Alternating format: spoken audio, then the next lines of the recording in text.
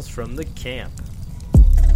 Welcome to our very first episode of Tales from the Camp, which is a monthly episode where we take the episodes. We take the stories that you guys send into us, your spooky, strange ghost stories or any other type of spooky, strange story, and we talk about them. We read them on the podcast, and then we just discuss them. So, you guys get to share your stories with the listeners as well. So this is our very first episode, and unfortunately, we don't have a lot of people sending in stories yet. I've talked to some people, and they said that they have stories. Yeah. But I think it's just kind of slipping their mind, and they haven't sent them in yet. So this first episode will be a little different. You're going to wing it a little bit. Yeah, we're going to wing it because we still want to give you guys more content, but we don't have the content from you guys yet. So don't forget to send in your stories at campstrange.com. Just go to our contact button, and then you could just write it right in there. Yeah, this shit's on you guys. Yeah, what the fuck? But yeah, just send us in your strange stories, or maybe just like your dad, mom, grandpa, if they've shared that with you before. Family stories. Yeah, just send it on in. It's a good time, and we like reading them. So this episode, I will just be reading some really strange, weird, like historical facts. And then we'll just be talking about them. And this is going to be a shorter episode. It's going to be about 30 to 40 minutes, something like that. So yeah, we're just going to have some fun with it. Yeah, just nothing too serious. Little fun, little extra icy cherry on top. We take all of the podcast very seriously. There's no tomfoolery, and so now's the time for us to cut back and relax a little bit and have some more fun. Because I know we show up sometimes and it seems like we've got our big boy pants on, and we're only here to bring the cold hard facts. But yeah, so we'll be reading you some weird stories from history, and then we'll be talking about them. So I guess let's just get into it. It's I got a couple weird ones over here. Yeah, let's hear them. Okay, so first we're gonna go into this man named Peter the Great, and the love for his wife. Was he great? He was a part of the Romanov family in Russia, and some may say he's great. Some may say he's not great. Some might be forced to say he's great. That's what it sounds like. As I take a quote from Parks and Rec, who's the dentist guy? Jeremy Jam. Yeah, Jam. He goes, so he's talking about his friend. He goes, is he a good guy? And he goes, some may call him a war hero. Others call him a war criminal. So I feel like that's a very accurate description of Peter the Great. But he was a part of the Romanov family in Russia from 1613 to 1885. They reigned over, and he was apparently a very fair man, but he was also a very, very jealous lover, and he did not allow any infidelity. Yeah. And after shipping off his then wife to a convent, Peter married his new court mistress, Martha. God, I can't say Mothra? Mothra. The monster? He had a very peculiar taste in women and moths. No, Martha Skanvronsky, who later changed her name to Catherine. But, although Peter had a very forgiving nature, he did not tolerate infidelity, like I said. And when he caught his wife cheating on him, he then had the lover beheaded and then forced his wife to put it in a jar of alcohol in their bedroom, where it remained until Peter's death in 1725. Wow. Is that crazy? He's got a good view.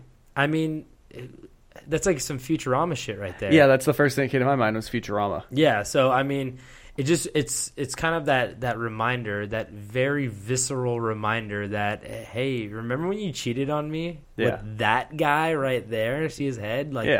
Wow, what a power move. I mean, fish tank. But I feel like when you're in Russia in 1680s. 2018. No, not maybe then too. But that shit kind of flew a little bit more. Fuck, it's pretty weird. But hey, when you love whatever floats your head. When you when you love your girl that much, you'll chop off any head and stick it in a jar of alcohol to remind her. Yeah, so okay, let's get to the next one. Well, I was going to say, real quick, what? I know a good little fun fact that kind of related. Do you know when the last guillotine execution was done? It's guillotine, right? Guillotine. Well, whatever. Either way, I hear rappers say guillotine. I hear historians say guillotine. I'll let you decide. Yeah, I would trust the rappers probably. Lil Pump knows his shit. When was the last time the guillotine was used? Yeah. I want to say there's been like a weird exception in like the past 10 years where some guy like was in death row in France, and they're like, he's like, I want to get guillotined. The last public, execution that way. What year do you think that was? Let's go with 1920. 1977. Wow. Yeah. Was it in France? It was in France.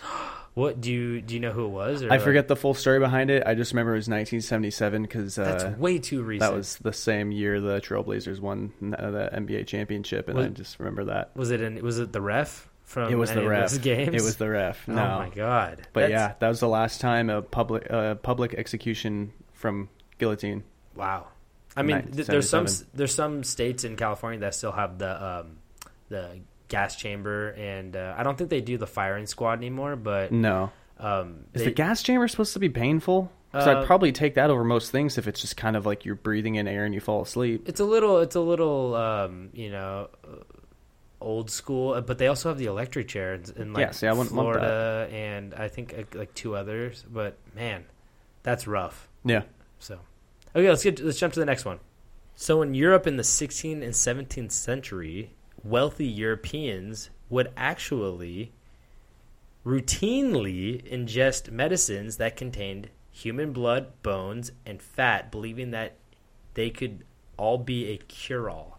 Yeah, I mean, it's already in the body. Might as well just get more of it from someone else. I understand, I understand the logic behind that, especially during such primitive times of trying to figure out what would work. And I mean, the first blood transfusion was done when I don't know which king, but he drank the blood of a dog, and he got really, really sick, and he ended up dying from that because they realized you can't drink the blood, and also you can't do dog blood. There's blood types and whatnot. But I mean, just like that weird era of trying to figure out what works and what doesn't work is so eerie to me. It's a lot of trial and error. Yeah, because, I mean, we have a quote here that says, the question was not, should you eat human flesh, but what sort of flesh should you eat? How should you eat it? Yeah, I guess. When should you eat it? Well, I think the certain parts they thought, helped them more than others. So it began with, like, the Egyptians, and they would eat parts of the mummy because what they would cure the mummies with, it would stop internal bleeding sometimes when they would the alive people would eat it. But then it soon followed with like human skulls, which were taken in and powdered up, and people would like drink the powdered skull to cure headaches, or mix it with chocolate to treat apoplexy. Oh, I don't know why I said that like that, but another thing that Germans used to do was they would soak bandages in human fat and use it for wrapping wounds in addition to prescribing it as a remedy for gout, which I kind of get. Yeah. Because when you have an open wound, you're like, oh yeah, put it in some fat and wrap it, Have you been to the Museum of Jurassic Technology here in Los Angeles? I have. The one that's a couple blocks from my place? Yeah. I remember there's a section where it has old remedies from, forgotten times, and I remember a few of them, which one of them was if a child has been bitten by a dog, you cut the fur off of the dog and you fill the wound with the dog hair, and it should be healed by the morning. You know where what we use that today for, right? The expression? No. The hair of the dog. Okay. You for the hair of the dog that bit you. Like, so it's like treating the wound with your hangover with more booze. Yeah, well, it's treating the wound with the thing that caused the harm, which is why people drink the alcohol. Like, vodka fucked me up. Let me drink some vodka. That dog bit me. Maybe if I use like some of the dog's hair, it's more of like a mystical thing, I think. Yeah. But, there's another one that was if a kid had like a cold, that you would take a duck's beak. Oh yeah, and you insert the beak into the child's mouth and they breathe in like the duck breath. Duck breath, yeah. That was another weird one. But apparently, like it was really hard for these commoners to get like their hands on bodies or jars of fat to wrap your shit in. Yeah, but not a lot of fat people back then. No, there's probably a lot of fat people, but the poor people couldn't get their hands on it. So what they would do, this is disgusting.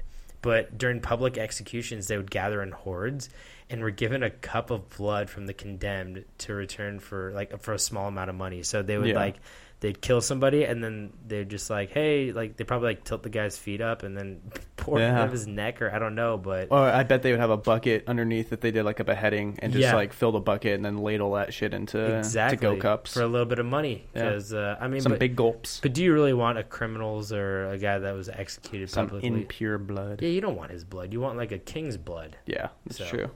But another really weird thing that maybe some young blood. Young blood is I've heard young blood is very the best hot kind. These days. It's the best kind of blood. That's what everybody in LA is drinking is the young blood. Takes 10 years off your age. The Watcher's drinking the young blood, or is he? At least he wants some. So he wants it. Okay, but will he get it? We'll find out. We will.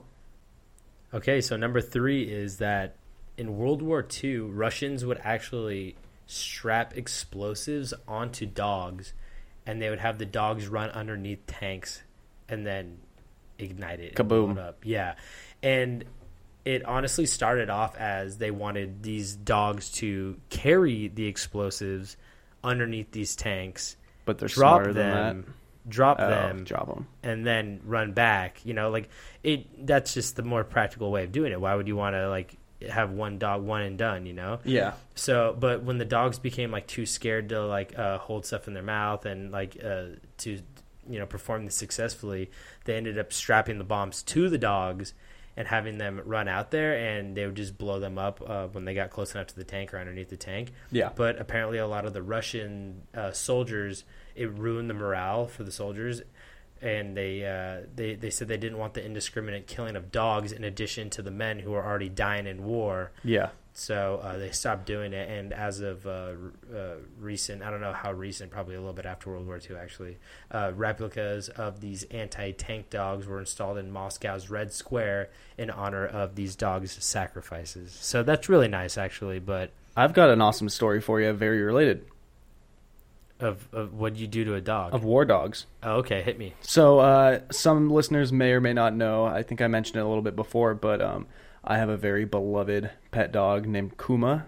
He's a 4-year-old Boston Terrier. He's my best friend in the entire world. Love that dog. So, one day I was Googling and I found this story about Stumpy, the World War I war dog. And there was I believe it was the Yankee division. They trained at the football field at Yale, I think, and a stray Boston Terrier showed up and took a liking to all the guys because they'd drop food and stuff, and so the dog would hang around and became really good friends with one of the guys, and he ended up taking care of the dog, and the dog eventually learned to march in line with them and stopped when they stopped. And they taught the dog how to salute. And so when they got put out to war, they snuck the dog on the boat. And when they found it, the dog did the salute to the general that found it, and he let it slide. And he was like, "All right, well, this is your dog. You have to take care of it." And so Stumpy ended up being this big time war hero because he would be able to war mascot. Well, he would be able to sense. Bombs incoming. He would freak out. He would hear it, and people knew to get cover. He would smell out poisonous gas before it would come, and he would go wake people up and get masks on and stuff. He was actually shot at one point and missing for a few days. And I think some American soldiers found him with French soldiers, and were like, "That's our dog. Give it back." And so they get it back, and they got him all patched up and stuff, but. He was promoted to sergeant, so it's Sergeant Stumpy. Oh my god, that's so cute. Or Stubby, sorry, Sergeant Stubby, and killing the game. Yeah. Wow. And he took part of 17 individual battles in war. It just goes to show you that you don't need to blow up a dog in order to have it be useful during war. They are far more useful than we probably are as humans. They can't shoot a gun, but they could definitely take a bullet. Yeah.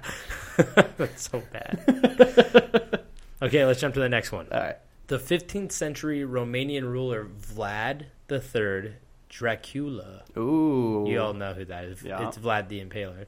Vlad III Dracula impaled 20,000 Turkish soldiers on sharp spikes enjoyed dining in his forest of corpses, and even dipped his bread in the blood of his enemies.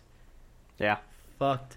I mean, that's what you get the old Dracula tales from is... Bram Stoker actually, that's Dracul means, I think it means... Dragon. Son of the Dragon. Yeah, Son of the Dragon. Yeah, so, or Dragon itself. But yeah, that's where Dracula actually came from, inspired Bram Stoker. But yeah, he was known as the most terrifying cold-blooded ruler that ever existed. And after he would kill his own people and disembowel them, behead them, boil them, and no one was really exempt from this torture. Like I said, it was his own people. But the most famous execution spree was after winning a battle against the Ottoman Turks, he impaled every single one of the 20,000 soldiers on spikes and propped them up on the banks of the Danube River as decoration. So they always talk about like how you would walk through these forests of just like people on spikes. Like sometimes it would just be like right through the middle of their stomach. Sometimes it would be like the spike coming out their mouth. And I think a common one was through the anus and out the mouth. Yeah, and it's like it's probably the most disturbing thing you could see. Oh yeah. Well, I mean, not just that, but can you imagine being the guy that's like taking the order of what was it, 200,000? Yeah, Turkish Ottomans. Getting the order in, you need 200,000 spikes? No, 20,000. Oh, sorry, 20,000. Still, regardless, you need 20,000 spikes? Yeah. Right, by when? Tonight? That spike guy probably is just like, oh my god, like, I do not have enough spike in here. Cut down the whole forest. And goddamn. And you know how Vlad felt about, Well, if you spoke up, you're on a spike yourself. Exactly. Shit. That guy didn't get a spike. And then, that's a paradox right there. He's just like, I don't have enough spike. Spike or be spiked. He's Italian in this for some reason. But he's like, I don't have enough spike. And Vlad's like, I'm going to spike you. And he's like, I don't have enough spike. Yeah. Spike to spike. Yeah, exactly. So, but speaking of, speaking of bad Italian accents. Sorry. Speaking of beheading, let's jump to the second one. Let's jump to the next one. King Goijin of Yu, who was just of Yue. Okay. Which was in China. Okay. He reigned in the Kingdom of Yu, which is now the Zhenjiang. I probably butchered that, but he reigned from 496 to 465 BC, and he was also another just insane kind of military ruler. A little less crazy than Vladdy Boy over there, but he was known for his extreme and unconventional displays on the battlefield. And the one thing he would do is that on the army front lines, he would take a bunch of convicted criminals, and he would have them be beheaded. Okay. But he wouldn't just have them be beheaded by his army. He would have the convicted criminals behead themselves. Okay. And this, I guess, was to show how loyal these people were to him. What process? I have no idea. I cannot figure that out. I mean, I don't think you would be able to. No. Like you'd have to like jump off of something and land perfectly on your neck with a blade. I mean, maybe they said behead, but they kind of just like maybe slit their own throat or something like that. And yeah. But there's no way that you would just run out of strength. I feel like So I mean that's like probably the most horrifying thing you can see if you're about to battle some people and then all of a sudden some of them are cutting off their own heads and you're just like, fuck, man. It's a good pregame celebration, especially for the drummer on the front line. Your snare, like it looks like a Blue Man Group thing with the blood on top of the drum, and he's hitting it, spraying everywhere. Do you think it was a punishment or a sign of honor to be on the front lines of these of these giant battles where you're running into each other? Because they're almost like you're leading the pack, but it's also like you're like the most expendable. That's a cultural thing, I think. I think if your culture deals heavy with like the honor of dying for like your cause, I think that it's an honor. Yeah. It's dying for the cause is definitely like a Chinese Japanese. It's very honorable death. Yeah, exactly. Like just don't be a coward. So yeah, being on that front line means like you were the bravest, and that means a lot. But Yeah, back in America, I feel like you just get like a gut shot and you'd be like, ah, and like flute guy going down real hard. Well, I feel like wouldn't they purposely miss the band boys? I don't think they would try to hit them. Yeah. But I mean, it's also a battlefield, and like those guns, man, they're so accurate. Oh yeah, exactly. Jeez. I'm gonna shoot this little ball of metal. Yeah, it really, and then take them like 5 minutes to reload it and like pipe the gunpowder down there, wrap the bullet. Oh my god. So, okay, let's jump to the next one. All right, cool. So this next one is neither spooky or creepy, but it's pretty hilarious actually. But it's odd. It's definitely odd. All right. So King Charles II of England, he was known for his crude humor, and he had the moniker Merry Charles. That was his little nickname. Yeah. But, he was really crude, and he had silly antics. And when Prince William of Orange wed Clarendon's daughter, Mary, in 1677, Charles II acted as a cheerleader for the couple on their wedding night by shouting, "Now, nephew, get to your work," while the consummation was happening.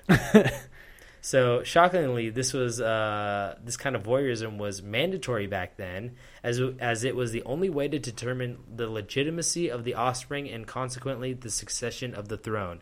So, I guess it was pretty normal to watch your nephews and other family members bang. Hell yeah, brother. But I mean, like, I think he handled it probably the best way out of anybody. I mean, you could either just sit there and just be like really stone faced, or you could just. I mean, that was before they had camcorders. There's no good way to handle that. Just to be like, if you make a joke about it, you're probably ruining the mood. If you sit there and stare and don't say anything, you're probably ruining the mood. You got to keep the candles lit and the wine full. Exactly. Yeah, he's probably just got to be really drunk for that one. So, Mary Charles, digging the vibes. You're making the best out of a shitty job, and I applaud you for that one. Yeah, good job, bud. Okay, so next one is about Mary Shelley, who is Mary Shelley, the very infamous author of Frankenstein. Oh, who did you think it was? I had no idea. You didn't know Mary Shelley wrote Frankenstein? No. But one thing that I know anything? I'm beginning to figure that out, actually. But apparently, Percy Shelley drowned on July 8th of 1822 after his boat, the Don Juan, was caught in an unfortunate storm. But when he was cremated, his heart refused to burn, which physically reasoned was due to the calcification from the bout of tuberculosis. So I guess he had TB back in the day, and he probably survived that. But the drowning, that's a little harder to bounce back from. Yeah. But his heart was removed from the rest of his body when burned accordingly. And basically what happened was Mary decided to keep the heart. Okay. And she wrapped it in silk cloth and apparently carried it with her everywhere she went. Percy's heart was found in her desk a year after she died, wrapped in the pages of one of his poems. And the poem was called Adonis. Wouldn't that shit start to smell? Isn't that Drake's kid? That's Adonis. Oh. But I guess, well, it was in a jar.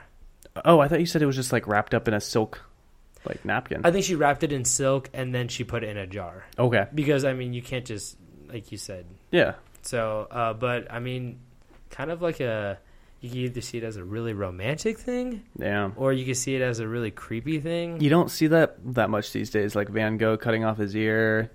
You don't see the insane person because they have, like, medicine. You don't see the people carrying around loved ones' body parts. Are you upset about that? Have I shown you what I've been carrying around lately in my pocket? He's like, please don't pull that out, Van. Come on, Vincent, man, don't do it. He's like, nah, you'll like this one. You're going to love what you hear. He's like, I thought you were showing me something. What? I can't, what? What'd you say? Yeah, he was he was a troubled man, but shot himself in the gut. Great in artist. the middle of a wheat field. He did? Yeah, and then he crawled across the field, and then they found him, and then they brought him back, and then he just basically ended up dying a couple hours later. Was he trying to paint something with his belly wound? I mean, who knows? Probably romantic or something, but he probably did the thing where he shot himself because he knew there was something wrong with his brain, like due to the depression and stuff. So maybe that's what he was trying to do. And then maybe he was crawling and trying to spell out the word help in case a plane was flying by. Yeah, except he shot himself. Yeah, but maybe he had second thoughts. Who knows? Yeah, who knows? Okay, let's get to the next one. All right.